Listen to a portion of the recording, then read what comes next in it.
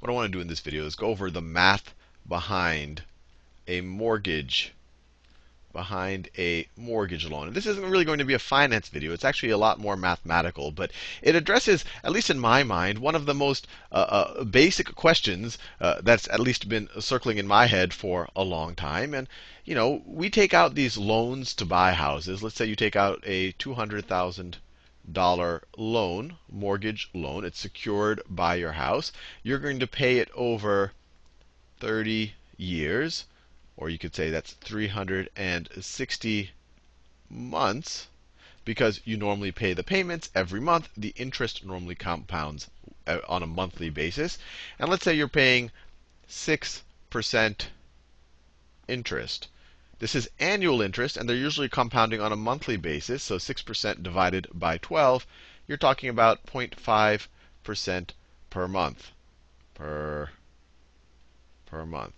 Now, normally when you get a loan like this, your mortgage broker or your banker will look into some type of chart or type in the numbers into some type of computer program, and they'll say, oh, okay, your payment is going to be $1,200 per month. And if you pay that $1,200 per month over 360 months, at the end of those 360 months, you will have paid off the $200,000 plus any interest that might have accrued. But this number, it's not that easy to come along, because let's just show an example of how how the actual mortgage works.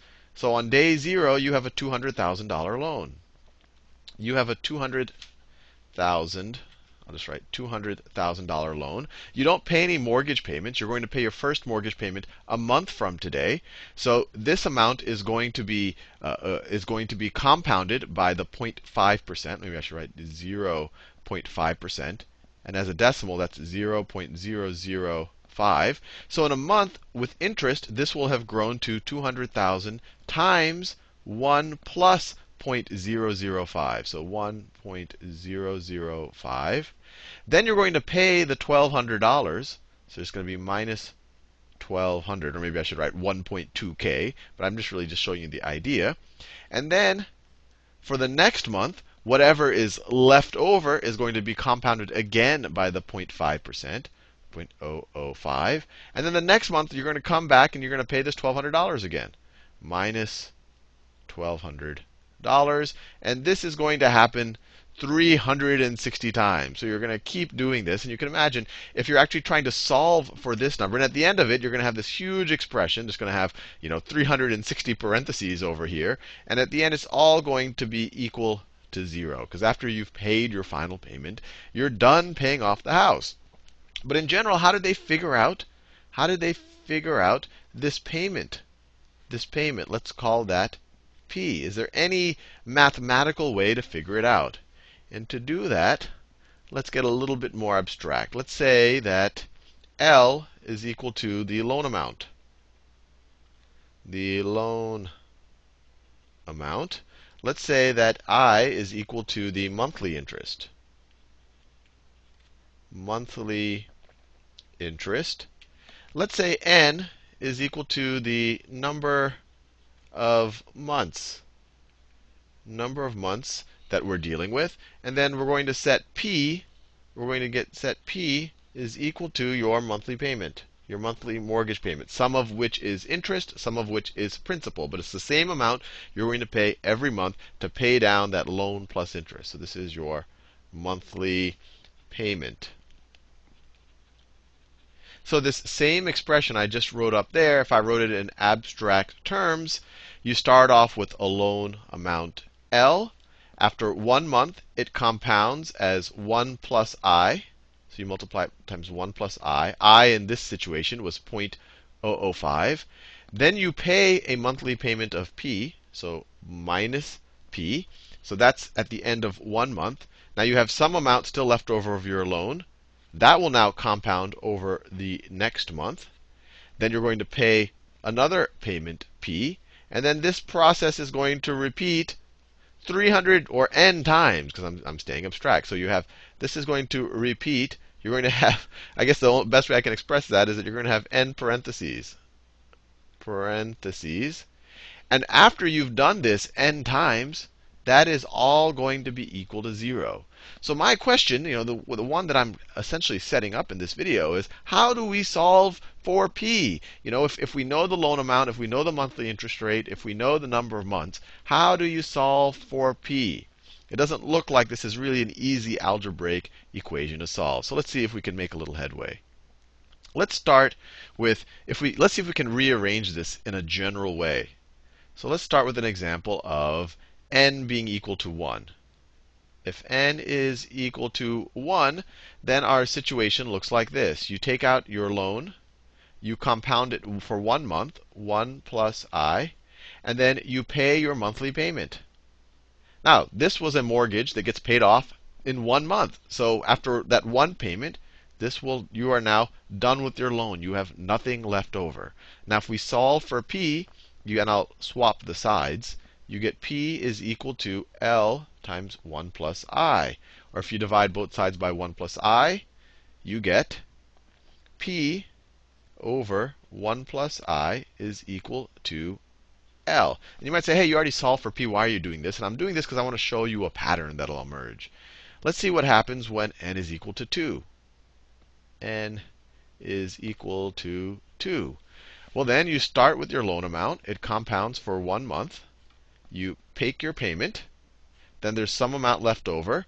That will compound for 1 month. Then you make your second payment. Now, this mortgage only needs 2 payments. So now you are done. You have no loan left over. You paid all the principal and interest. Now let's solve for p. So I'm going to color the p's. I'm going to make this p pink. So let's add p to both sides and swap sides. So this green p will be equal to all of this business over here is equal to L times 1 plus I minus that pink p. They're the same p. I just want to show you what's happening algebraically. Minus that pink p times 1 plus I. Now, if you divide both sides by 1 plus I, you get p over 1 plus I is equal to L times 1 plus I minus that pink p. Now let's add that pink p to both sides of this equation. You get the pink p plus this p plus p over 1 plus I is equal to L times 1 plus I. Now divide both sides by 1 plus I. You get the pink p over 1 plus I plus the green p. They're the same p. The green p times, it already is being divided by 1 plus I. You're going to divide it again by 1 plus I. So it's going to be divided by 1 plus I squared is equal to the loan. Something interesting is emerging. The loan, you might want to watch the videos on present value. In this situation, you take your payment, you discount it by your monthly interest rate, you get the loan amount. Here, you take each of your payments, you discount it, you divide it by the essentially 1 plus your monthly interest rate to the power of the number of months, and so you're essentially taking the present value of your payments, and once again, you get your loan amount. And you're going to see, you might want to verify this for yourself if you want a little bit of algebra practice. If you do this with n is equal to 3, I'm not going to do it just for the sake of time.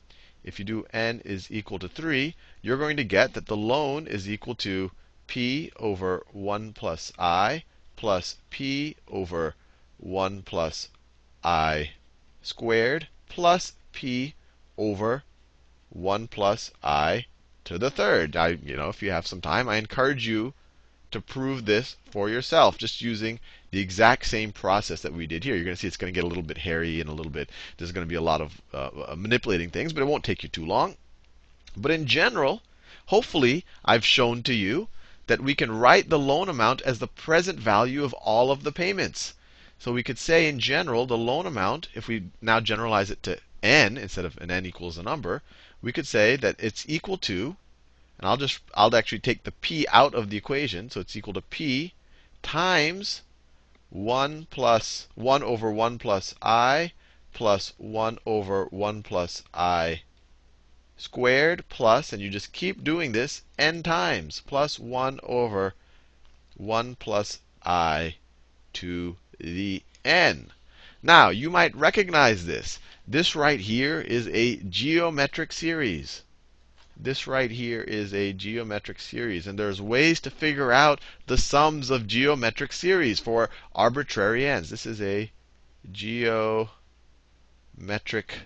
series. As I promised at the beginning of the video, this would be an application of a geometric series. It's equal to the sum of 1 over 1 plus I to the, well, I'll use some other letter here, to the j from j is equal to 1. This is to the 1 power. You could view this as to the first power. To j is equal to n. That's exactly what that sum is. So let's see if there's any simple way to solve for that sum. You don't want to do this 360 times. You could, you'll get a number, and then you could divide L by that number, and you would have solved for P. But there's got to be a simpler way to do that. So let's see if we can simplify this. So let's, just to make the math easier, let me make a definition. Let's say that R is equal to 1 over 1 plus I. And let me call this whole sum right here, let me call that S. This sum right here is equal to S. Then if we say R is equal to each of these terms, then S is going to be equal to, this is going to be R to the first power. I'll write R to the first. This is going to be R squared, because if you square the numerator, you just get 1 again. So this is plus R squared plus R to the third plus all the way, this is R to the n. Plus R to the n. And now I'll show you a little trick. I always forget the formula, so this is a good way to figure out the sum of a geometric series. Actually, this could be used to find the sum of an infinite geometric series if you like. But we're dealing with a finite one. Let's multiply S times R. So R times S is going to be equal to what? If you multiply each of these terms by R, you multiply R to the first times R, you get R squared. You multiply R squared times R, you get R to the third. And then you keep doing that all the way. You multiply R. Let's see, there's an R to the n minus 1 here. You multiply that times R, you get R to the n. And then you multiply R to the n times R, you get plus R to the n plus 1. All this is right here is all of these terms multiplied by R. And I just put them under the same exponent. Now what you can do is you can subtract this green line from this purple line. So if we were to say S minus RS, what do we get? I'm just subtracting this line from that line. Well, you get R1 minus 0. So you get R1, or R to the first power, minus nothing there.